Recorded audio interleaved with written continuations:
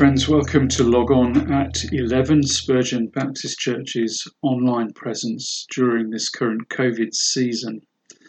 We're going to follow what has become our regular pattern. We have a little liturgy that holds our worship together.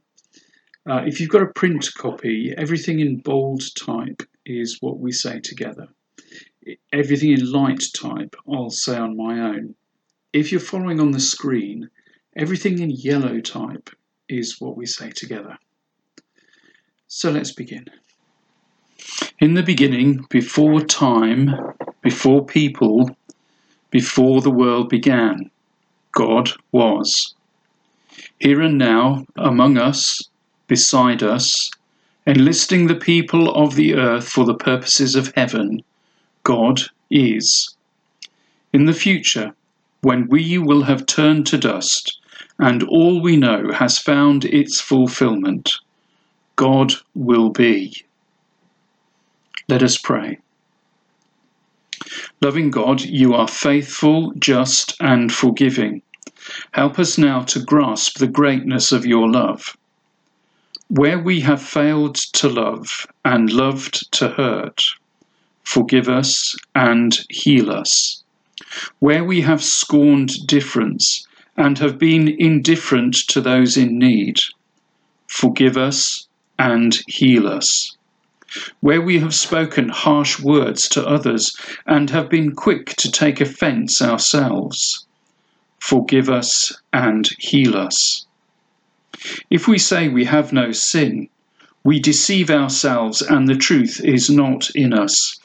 If we confess our sins, he who is faithful and just will forgive us our sins and cleanse us from all unrighteousness. Amen. At a future church meeting, church members will have the opportunity to vote for the next president of the Baptist Union. That will be the person that follows Jeff Colmer. Jeff Colmer's presidential year will start a little bit later, towards the end of the spring this year. And when he comes to the end of his year, this time next year, there'll be someone to take his place. We've got the chance to vote for who that might be. All of the candidates have just recorded a very brief video clip, and we'll see one each week for the next few weeks until we've exhausted the supply to help us make our minds up. I don't know any of these folk. I've never met them, and I only know what you know, and I'll only know the same as you as we see these things unfold. So let's hear from today's candidate.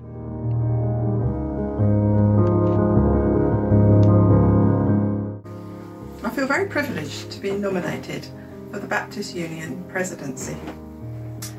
At this time in particular, with so much change in our society and so much change in our churches also.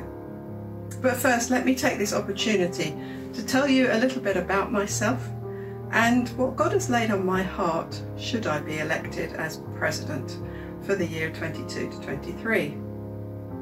I'm currently the Regional Minister Team Leader of the Eastern Baptist Association, and prior to that I was in pastoral ministry and translocal ministry. I live in Thetford in Norfolk with my husband Stephen, who's now retired. We have 3 adult children who all live in different parts of the country, and we are blessed now with 7 grandchildren, the last 2 of which were born in January. We delight to spend time with our family when we can, and we also enjoy exploring the Norfolk countryside. Stephen has a passion for model railways, and I love to spend time in many creative pursuits, and during 2020 have rediscovered a love of jigsaws. 2020 has seen a resurgence of walking in our local area. And I have taken many walks, and often walked, in Thetford Forest, which isn't far from where I live. A forest has an amazing and beautiful ecosystem, which by definition is completely interdependent. The tiny acorn, the lichen, the moss, the fallen leaves, the fungi, the saplings, the mighty oaks, the conifers, they all have their part to play to make this place healthy, breathing and alive. Our churches too are ecosystems, which of course function at their very best when every person is released to bring their voice to contribute to the mission of God. Many of our churches do an amazing work of reaching out to a real cross-section of our society, and their churches reflect this. However, alongside this, I am aware that there are many people in our churches who do not feel they have a voice. They feel marginalised, disadvantaged, or just not listened to, and this can be for a myriad of reasons. Who am I talking about? Well, here are some of the possibilities. Maybe it's children or young people or young adults who maybe don't fit our systems and our traditions. Perhaps it's young people that we struggle to understand because they're neurologically atypical and we think they are being disruptive. Those with disabilities, both visible and invisible. Or perhaps those who make life choices which may be strange to us and which don't fit our worldview or our theological view. Perhaps it's those who travelled to this country 20 years ago, seeking a better life, seeking home and work, but have actually sat at the back of our churches since, not being sure they have a voice. Maybe those who think the church is for the middle class and not for people like them. The women over the years who have been disenfranchised by male-dominated systems. I'm sure I could go on, unfortunately. However, I believe that these are also the people to whom Jesus went first. The people who Jesus took by the hand and said, "Come with me, be drawn into the centre. Don't sit on the sidelines." When praying about whether to accept this nomination, God gave me the phrase of being a voice for the voiceless. I believe this is about raising up the voiceless in our churches. These voices need to be heard more loudly, for it is these voices who will reach those who are like them with the gospel. If our faith and leadership is modelled in a monochrome way, then where is the welcome for the rich diversity which is the human race, for whom Jesus died to bring life to all peoples and all nations?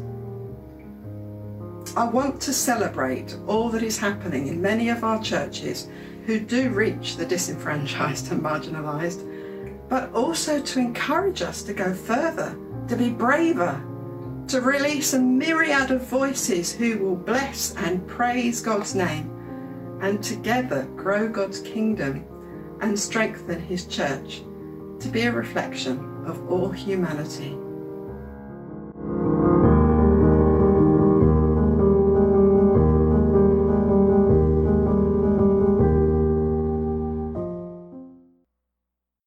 Good morning.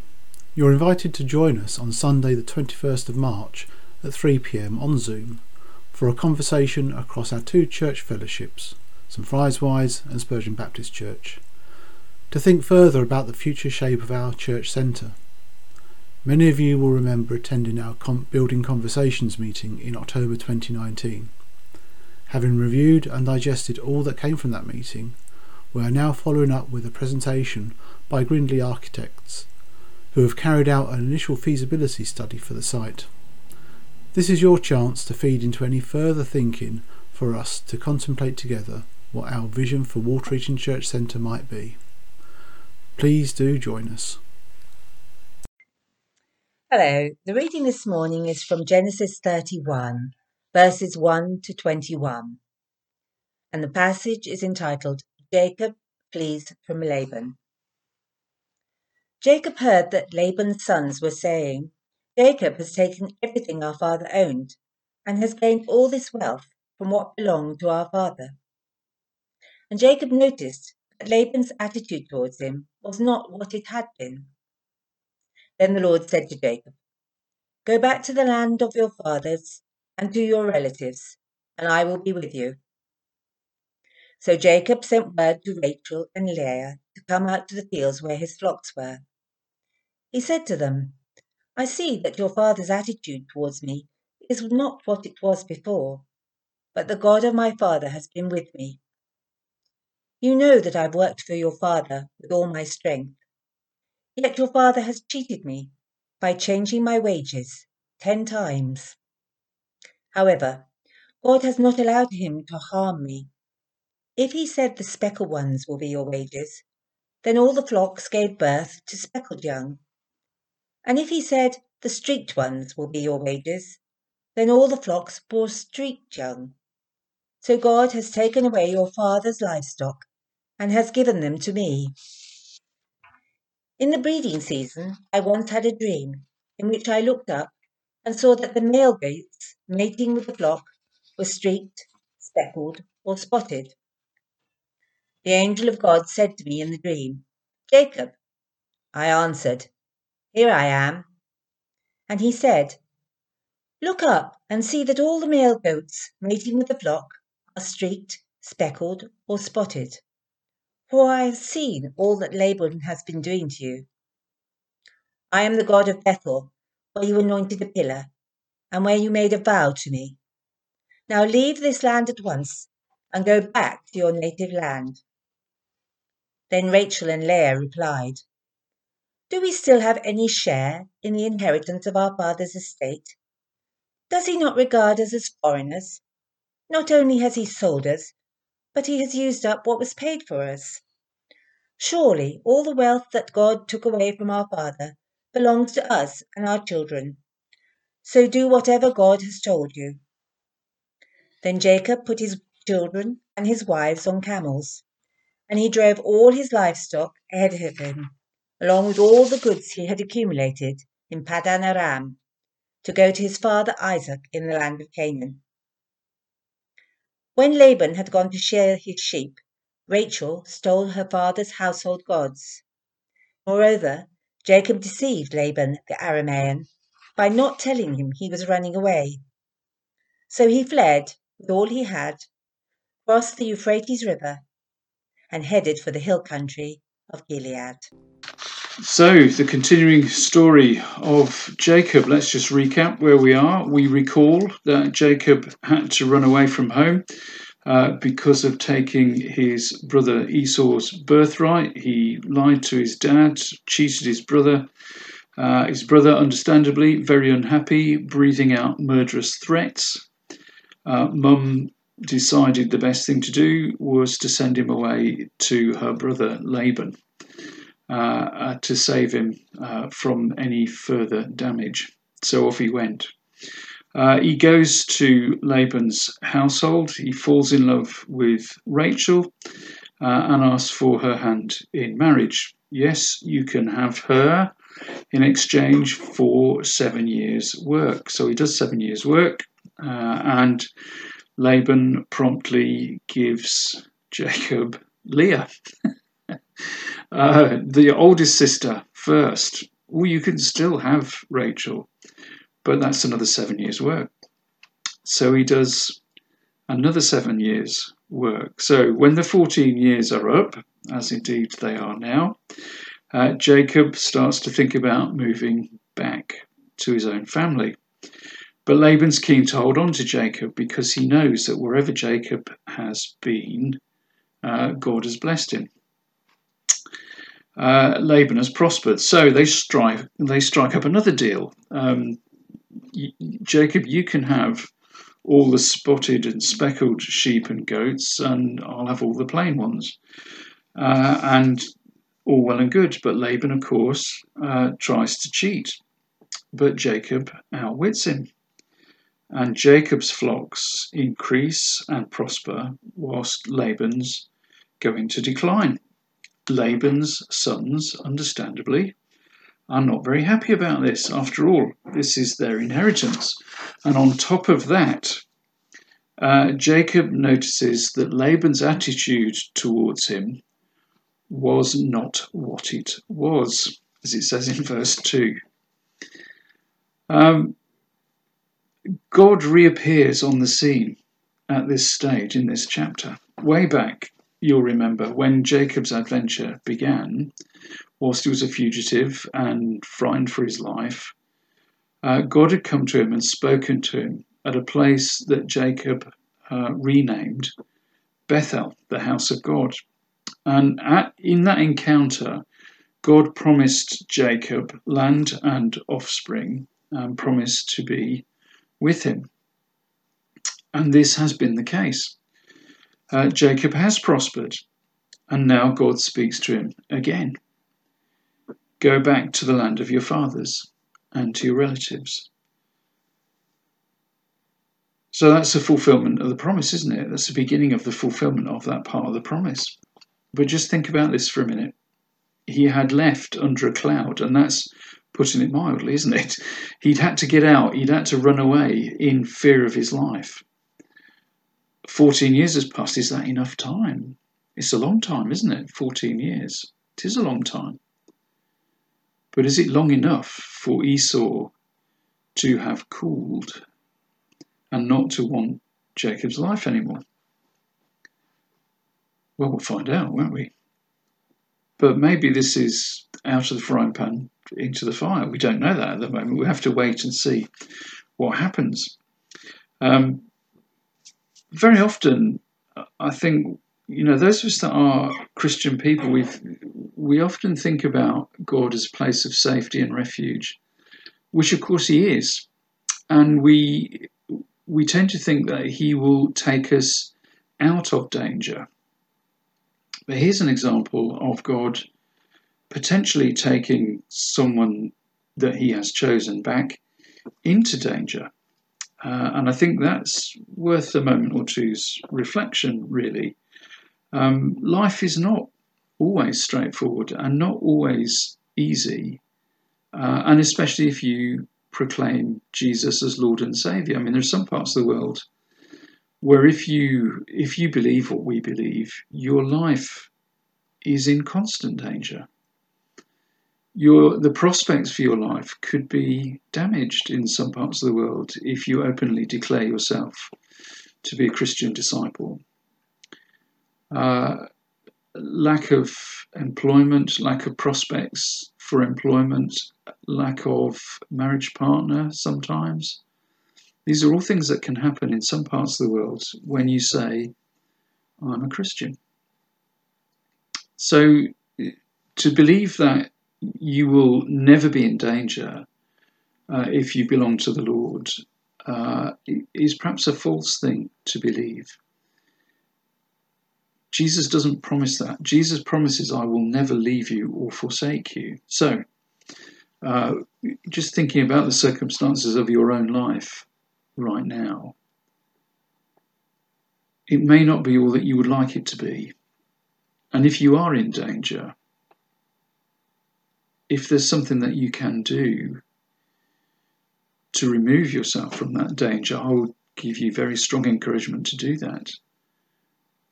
If there's nothing you can do, I'm sorry to hear that. The promise of God is that he will never leave you or forsake you. So even if it looks bad, even if it is bad,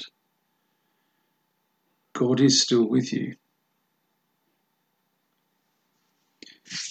What does Jesus say? Jesus tells us, if we want to follow him, we need to take up our cross, deny self, take up your cross and follow me. Be prepared to die. Be prepared to lose everything for my sake. Jacob is being called back into a situation which will be fraught with danger for him. But he hears God's call on his life and responds to it. And he does that because of the overruling promise of God, which is repeated in this chapter. I will be with you. And that's enough for him. And so Jacob's response to this call is very positive, and we see it in verses 4 to 16. He's been waiting, really, for God's word so that he can move on again. This calling on his life has wider implications for him now. When it first came to him, he was a single man and he was a fugitive and in a sense had nothing to lose. Well, there's a lot more going on now. I mean, it's easy to respond to God's calling when there's just you to think about. It is slightly different when, there are other people involved. So, if you're married and you've got a family, which has happened, of course, to Jacob now. It's easy to respond when we've got no ties. Now he's got 2 wives now, and he's got a dozen children. He's got flocks and herds and maidservants and menservants. There's a lot more to think about and to consider. But like his grandfather Abraham, he wants to go with God, and so he calls his wives to him and explains the situation. He puts it in the context of God's sovereign call and God's sovereign will, which is always a good thing to do. The earlier chapter concentrated on Jacob's skill as a shepherd, didn't it, really? And a breeder, and it was portrayed to us that this was the way that he grew his flocks. He stripped some bark, or he made sure that the branches were speckled, and he put them in the water supply and did all that piece. But in this chapter, you realise that God was very much in what was going on. And Jacob acknowledges God's activity in all of this. In this chapter, Jacob says, this was all God's doing, and he has another dream where God speaks to him and shows him what he had done, the dream concerning the male goats. Jesus says to his disciples, "This is to my Father's glory that you bear much fruit." The disciples are to bear fruit in order that God can be glorified, not for themselves, not to say, "Look at me, aren't I good?" but so that we can point towards God. And this is exactly what Jacob is doing in this particular episode. Yes, I've got all of these flocks and herds now, and they're all very good, but this has only happened because God has been in what I've been doing. God has been guiding me all along. All of his success, he would say, is down to God looking after him. Now, says Jacob, this same God is calling me home. And there is an unspoken question. Will you come with me? And then Rachel and Leah talk it over and they come to a decision. And of course, their discussion is interesting, isn't it? Do we still have a share in Father's inheritance? And the inference is no. Well, of course not now, because they've been married to Jacob and they've been transferred, as it were, from Father's domain and circle into Jacob's domain. He's their husband. He's responsible for them now. He regards us, Father regards us as foreigners. He sold us and he's used up whatever profit he made on the deal. Wow, this is harsh, isn't it? But actually probably true. Laban is desperate to hold on to Jacob because he knows that it's only because Jacob is with him that he has prospered at all. And he's aware enough to know that when Jacob leaves, all of that prosperity is probably going to go with him, and he's going to be left worse off. The fatherly hand of Laban may be somewhat lacking, but the fatherly care that God has lavished on Jacob, much of it unseen by us until now, well, that stands in stark contrast, doesn't it? So the girls are not daft. They look at what's going on. They accept that God is with Jacob, and they say, yes, we'll come with you. We'll go with you. So maybe they see the way the wind's blowing. Maybe that's a bit mercenary. Well, who knows? But as we were saying, they've been moved out of the orbit of one man into the orbit of another man, from their father to their husband. And I know that's difficult for some in our culture, in our day, but that's the way it was then. You needed a man, if you were a woman, to be protected and to prosper. and that's what's happening. They're very aware of who they are now and where their responsibility lies. So, of course, they will go with their husband, and of course they'll go with him because they see evidence of God's blessing upon him. So they decide to put themselves under his protection and the protection of God. Actually, it's not a bad thing to do, is it, really, when you think about it? And maybe more of us should just use our eyes a little bit more and see what happens when we commit ourselves to God. And if we hear of others that are doing this, just look and see. I mean, if you're watching this and you're not yet a Christian, but if you are watching it, you probably know people that are. Otherwise, why would you be bothering with this? And you'll have seen something in the way that they live that has caused you to think maybe there's something in this. Well, maybe there is something in this. I mean, I certainly believe that there is, but then I'm bound to say that, aren't I? But there are stories around, and you will have seen them and you will have heard them. You know, people who stand up to the difficulties of life with tremendous courage and fortitude. You need to ask, why is that? What is going on in their life that enables them to react and respond as they clearly are, positively? And very often you will find that there is a strand of faith, and a significant strand of faith. You know, even in the ordinary circumstances of life, just coping with home and family, and we've had a lot to cope with, haven't we, in these last few months. Thank God we appear to be at the beginning of the end, don't we now? It looks as though things will be opening up for us if all goes well. Difficult work situation, unemployment, difficult family life. Folk manage somehow and not just survive, but thrive. Why is that? The world looks on but never sees. If you're looking on, look carefully. My invitation is not just to look, but to see what's happening. And if you know the person well enough, maybe even venture to ask the question, how do you remain so cheerful? How do you manage to cope with everything that's going on in your life? And if somebody says that to you in the next few days or weeks or months, friends, be ready to give an answer, as it says in the scripture. Be ready to say why. It's because I know Jesus. It's because I've found strength in the presence of God. It's because my faith sustains me. That may be all you need to say at this stage.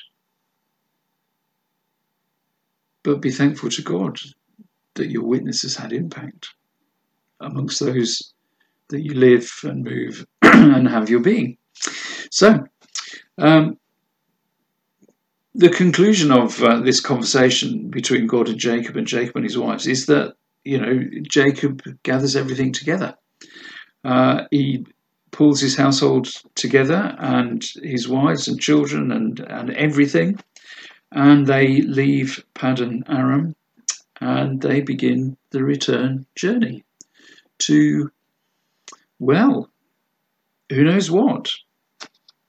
It's Jacob, so we know it's not going to be a straightforward journey, don't we? It will be complicated by the fact that they haven't told Laban that they're going. And, well, there's other stuff going on as well, isn't there? If you want to know how this works out, come back next time. Same channel. See you then.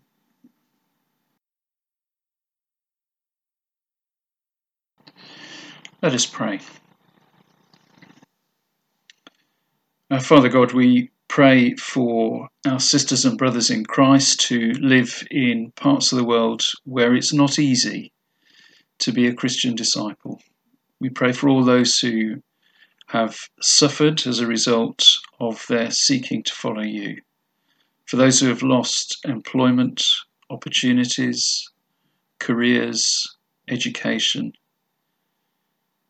their own freedom, for those who've lost family members, for those who have suffered bereavement as a result of wanting to proclaim the name of Christ.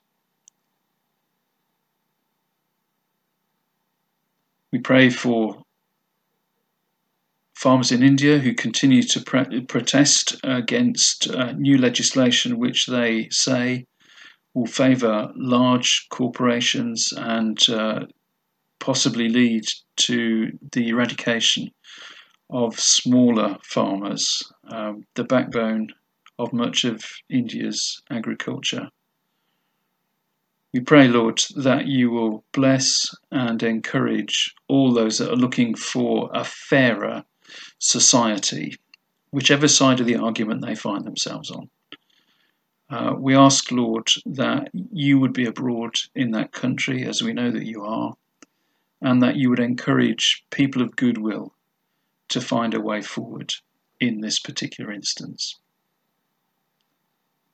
In our own country, we pray for industry and commerce as they come to terms with living in a new reality, the Brexit reality. We particularly pray for our farming and fishing industries. The fishing industry particularly were hopeful that better days would lie ahead outside of the European Union, and at the moment that doesn't look to be happening. We pray, Father, for all those that go out to sea every day to find food for us. We pray that we might be more aware of the fish that we eat, where it has come from, and who has found it for us. And perhaps, Lord, we might take a different tack, and we might look specifically for fish that have been caught in UK waters by the UK fishing industry. If there is something that we can do, Lord, to try and help folk in our country survive and thrive, show us. We give you thanks, Father, for Bill and Angela Barnes celebrating their golden wedding anniversary. Thank you for their love for one another. Thank you for holding on to them through thick and thin. Thank you for their witness as to what a good and lasting partnership can mean. We pray you'll bless them in this day, that you will encourage them, and that there will be many, many days in the future for them together. Draw near and bless them with every good thing, we pray. We remember our other friends too, and lift them up before you. Some are bereaved, some are giving thanks, some are struggling with illness. You know their needs, everyone, and we pray that you will draw near to them as we mention them by name before your throne of grace. Chris, Ken, Adrienne and Hugh, Eric, Les, Dot, Margaret and Bob, Peter, Jessie, Dennis and Shirley, Mary, Jay, Terry, Naomi, Thelma, Lynn, Nigel, Graham, Lauren and Lewis, Ron Mercer's daughter Catherine and her husband Paul, Gail, Andy. We gather up all of our prayers as we say the Lord's Prayer together. Our Father, who art in heaven, hallowed be thy name.